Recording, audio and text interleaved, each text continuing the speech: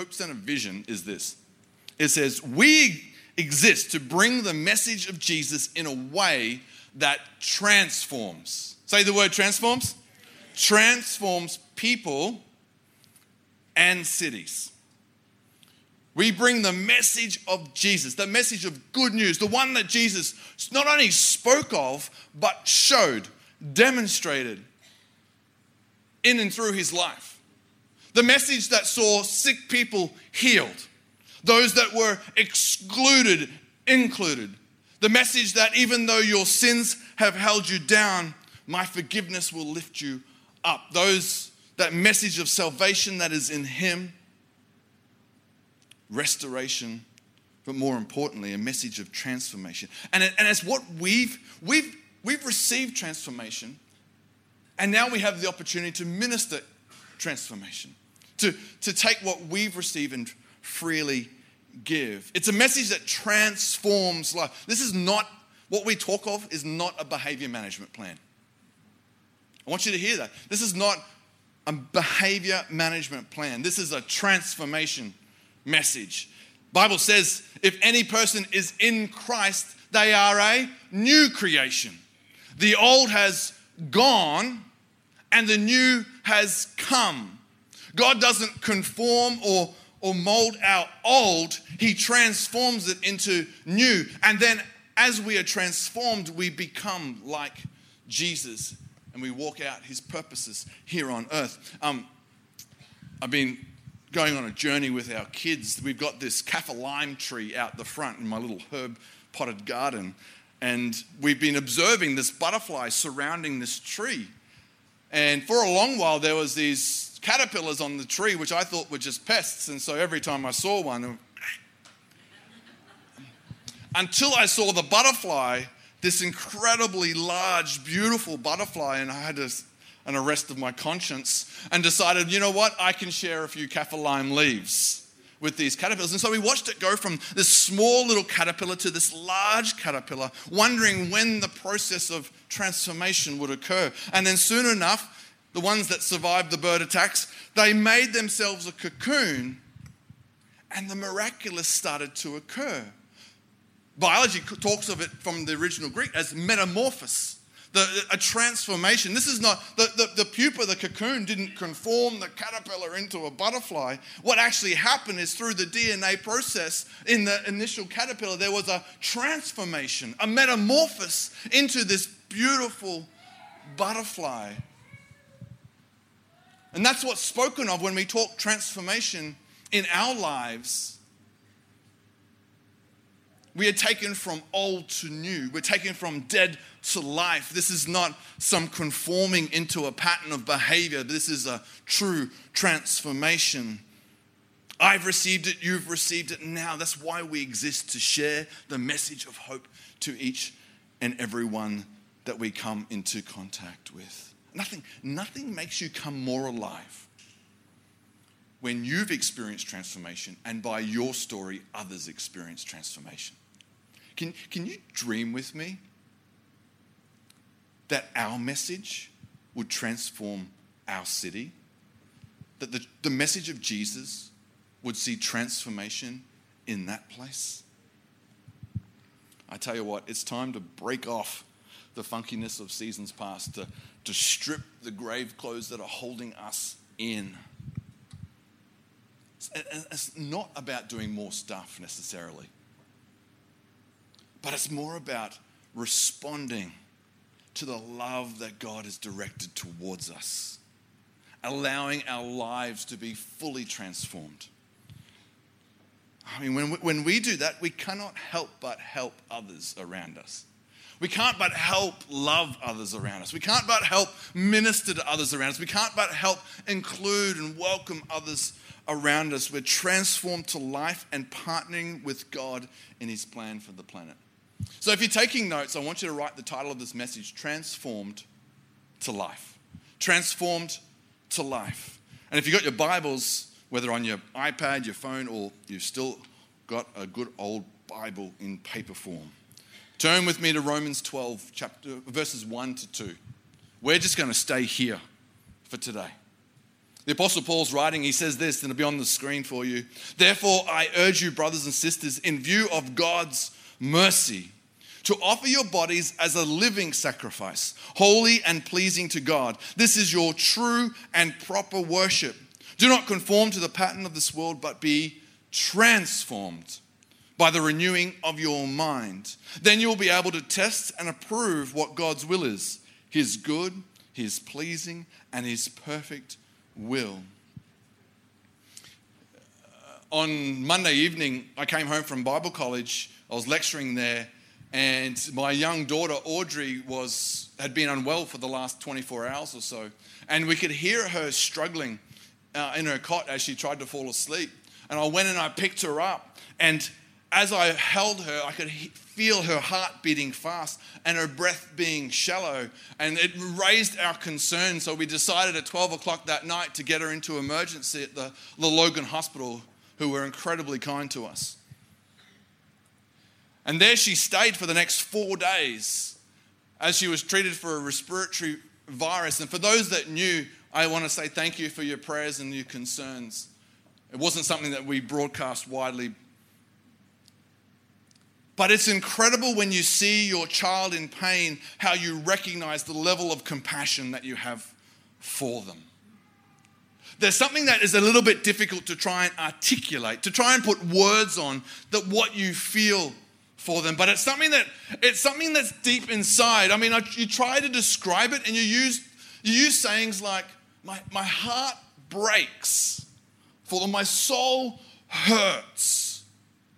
Even though you know that your heart's not physically broken, and can your soul hurt? But we try and grapple around language to try and put words around what we feel from deep within.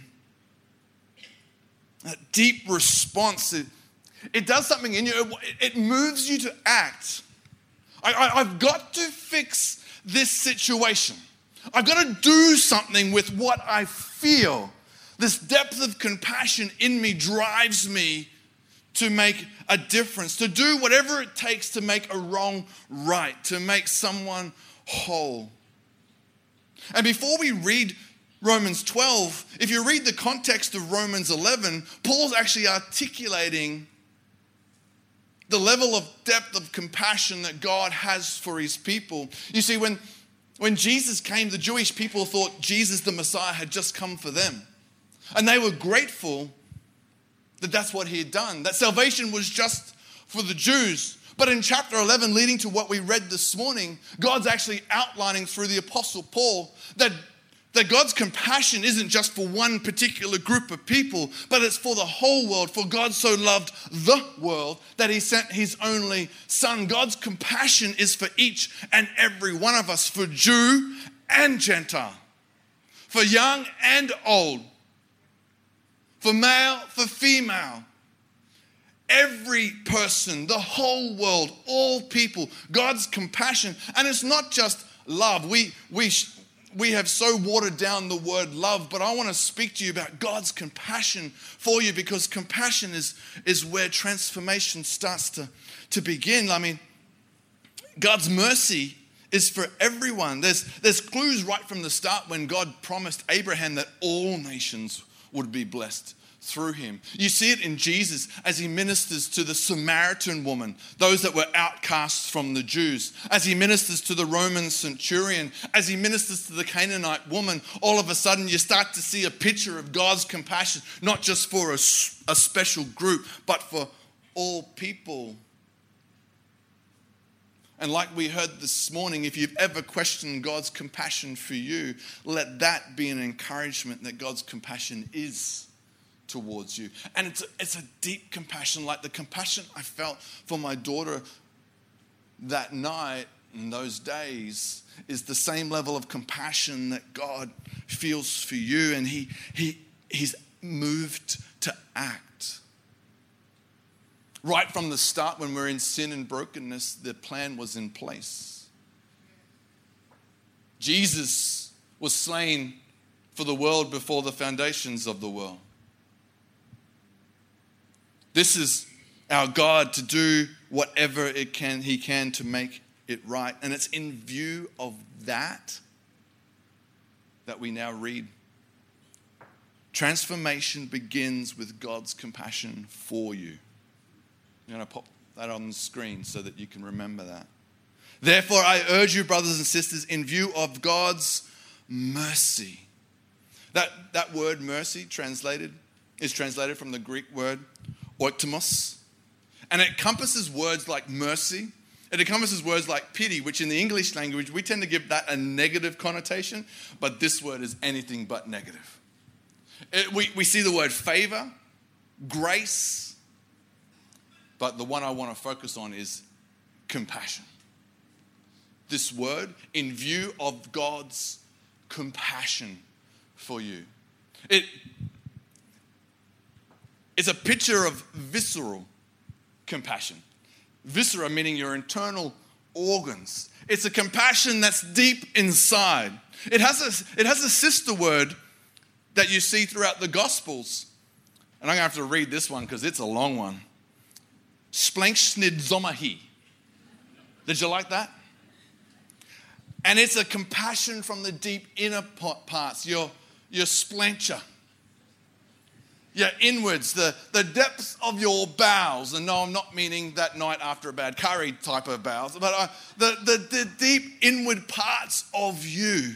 That's where this compassion is felt. And because it's so hard to articulate, even the Greek language, the English language, there's many words to try and build a picture around what this means. But it's a deep-seated compassion. You see this in Jesus, who reflects our Father in heaven. I mean, throughout the Gospels, there's incredible moments where Jesus would be and the people would start to gather around him. The sick would come going, God, I need to be healed. The lonely, I need to be part of community. Those that were struggling under oppression, I need to be free. And people just wanted to hear the truth. And so they gather around Jesus and Jesus would see them. And the Bible says, and he was moved with compassion. And that word is what we spoke of there, deep compassion. A compassion that says, I've got to act. I've got to do something. You see, this is where transformation begins. It begins with God, not with us, with God. And it's God's compassion towards us. He's standing over Jerusalem looking at the state of the nation, the state of that city. And again, he says, oh, Jerusalem, Jerusalem. How I have longed to gather you like a hen gathers her chicks. Trying to articulate what is happening on the inside. And it's in view of that type of love, that type of compassion, that Paul writes today. Can I encourage you, let this love open up the way to life for you. Let this love open up the wide, expansive promises that God has placed over your life, both here and now and into our eternity. Let this love open up the way that leads to transformation. Transformation begins with God's compassion for you. With God's compassion for you. Therefore, I urge you, brothers and sisters, in view of God's mercy, in view of that love, in view of that compassion, this is what we do. To offer your bodies as living sacrifice, holy and pleasing to God. This is your true and proper worship. Once we've experienced God's compassion, there's a response that's required. And Paul writes it here, the posture of transformation is surrender. I'm going to say it again. The posture of transformation is surrender. It's that space that says, God, have all of me.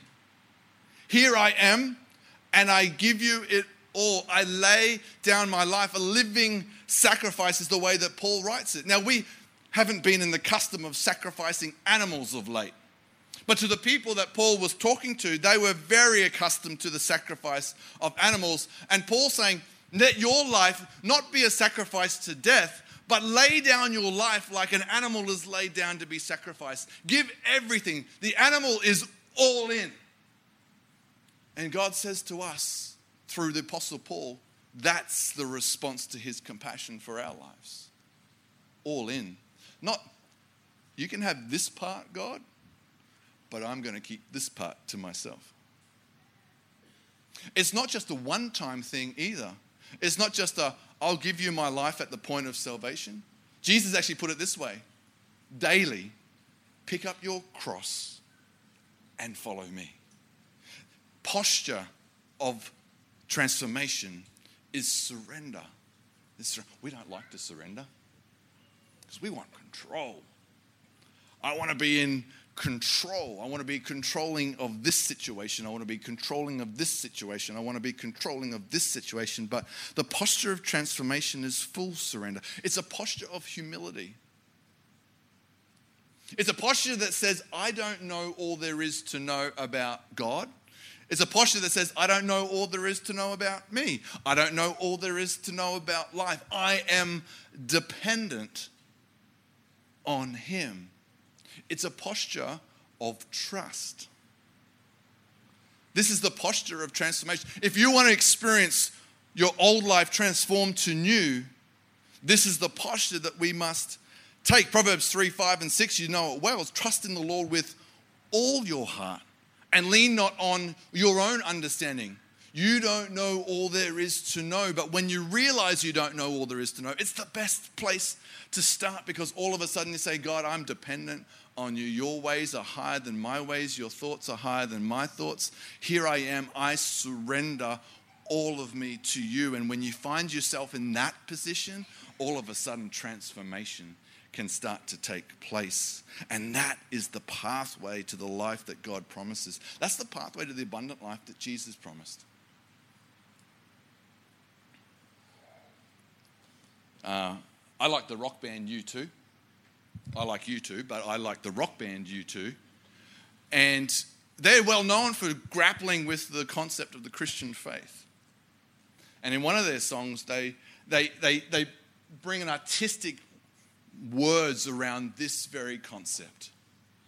That if we want to experience the abundant life that God has promised in and through His Son Jesus, there's a posture that we must assume.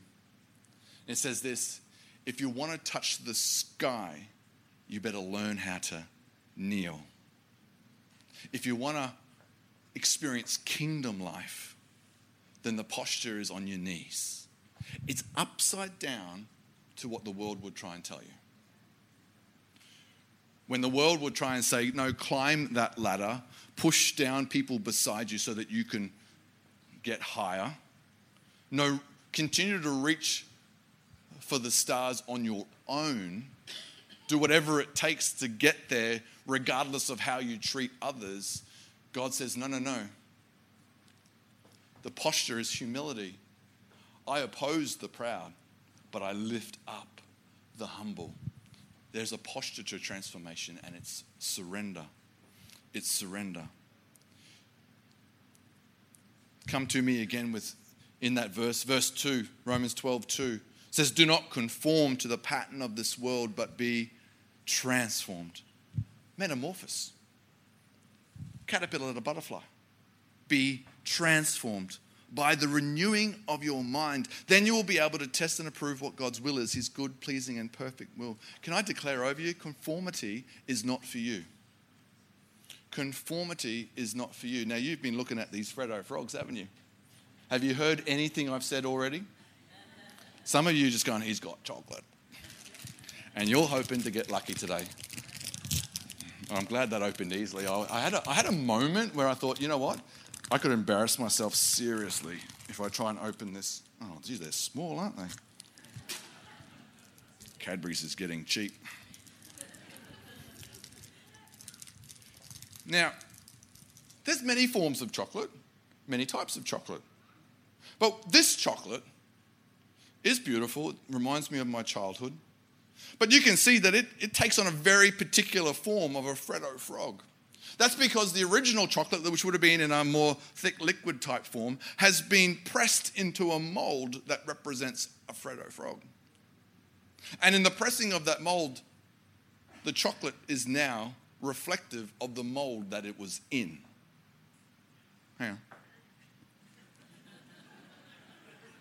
on. That tastes pretty good.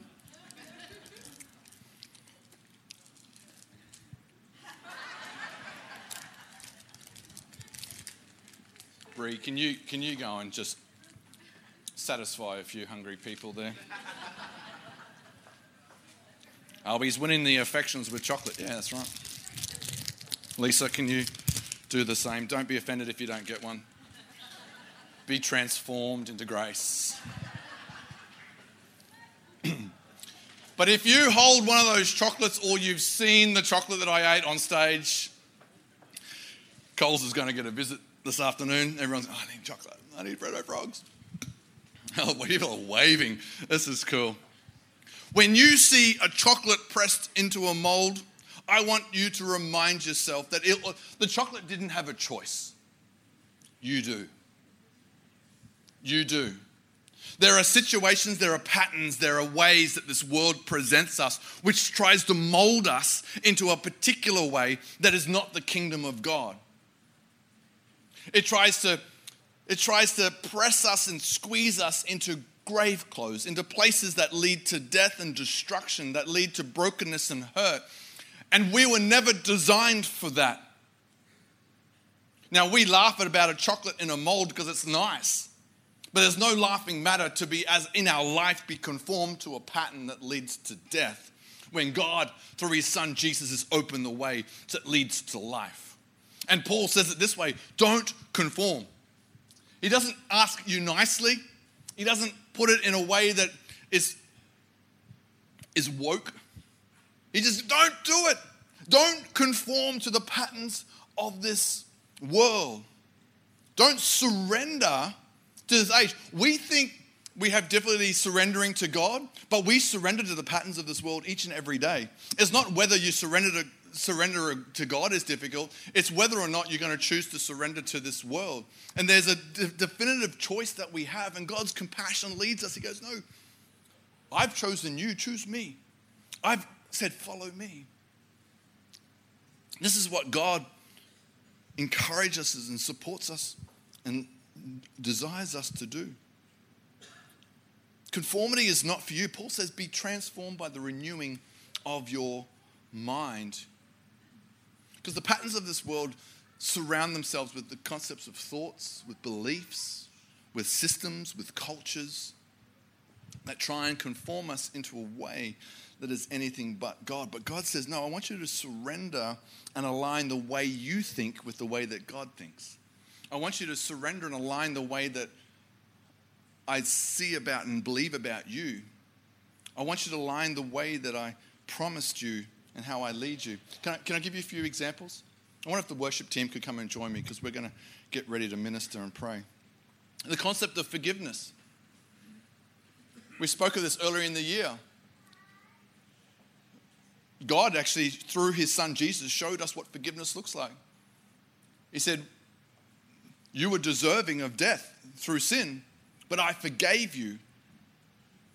I've forgiven you. Now, kingdom way is to forgive others. Those that have hurt you, those that have wronged you, it's to step into a place of forgiveness.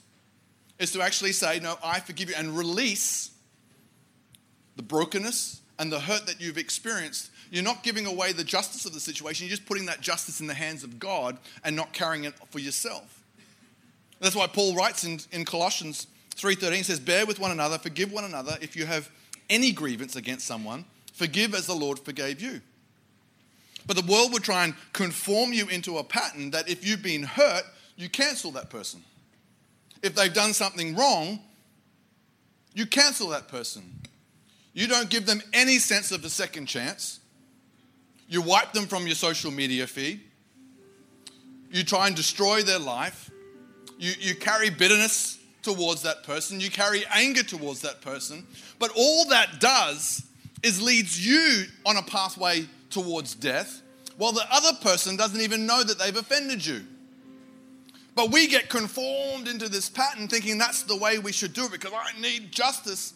But in the end, it's like what the wise person once said, unforgiveness is like drinking poison and hoping the other person dies.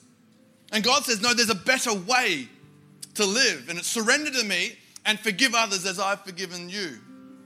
Doesn't mean be a doormat for abuse. Put boundaries of love in place and all the rest of it. But don't hold and harbor the bitterness in your soul.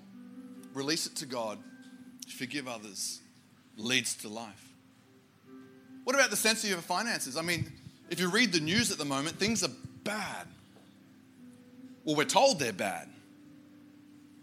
Interest rates are going up. Petrol's going up. If you haven't got petrol today, grab it on the way because it's dear on the other side of the highway. Everything in the world is trying to conform us to a pattern of you've just got to look after me, myself, and I. You've got to hold on to what you've got. You've got to be stingy. You've got to hold back. You've got to withhold. Just look after yourself. Go into self-maintain management mode. But God's way says that those who sow sparingly will reap sparingly, but those who sow generously will reap generously. See, God said, don't be conformed to a pattern of stinginess, but instead be transformed to a pattern of generosity. Trust me as your provider and see what I will do. Because if you don't live that way, then the option stops with you. You're the only source of your income. Whereas you open your life up to God, the options are endless in the way that He can bless you.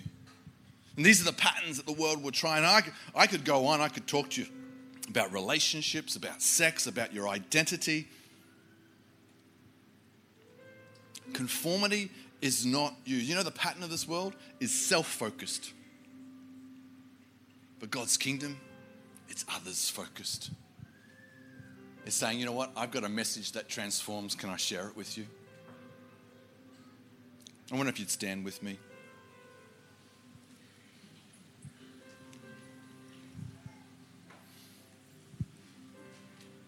The seasons we walk through, when we give our heart to Jesus, and we surrender all, there's this moment of salvation, and then there's this journey of, the Bible scholars call it sanctification and moving forward. But we walk through seasons, and some seasons we go through, we've lived a transformed life, we've experienced salvation, but then what we do is we pick up grave clothes in seasons of hurt and disappointment, seasons of difficulty. We just walked through one of the incredible seasons. I hate talking about COVID. But I'd be amiss not to point out that within the last season that we've walked through, we were told to isolate for our safety, which was important. But now some of us are wearing the grave clothes of isolation. And we're not allowing people into our lives anymore. We've closed our homes from engagement. And we live behind a screen rather than person to person where we can experience the life-giving flow. God said it's not good for man to be alone. It's not good for you to be alone. But why have you conformed to a pattern of isolation? Because we've walked through a season that, and some of you got that grave clothes that you just need to say, you know what, today? It's off.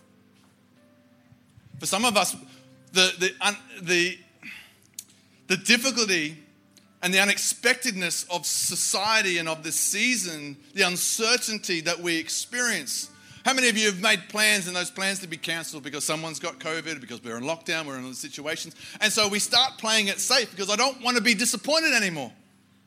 So I'm not going to plan that. I'm not going to take that risk. I'm not going to follow that dream because last time I did it, I was disappointed because the season stopped me from achieving that. And what we've done is we've shrunk back now where we don't dream anymore. We don't step out in faith anymore. We've conformed to a pattern of this world. And God's saying, no, drop the grave clothes. I've got something better for you.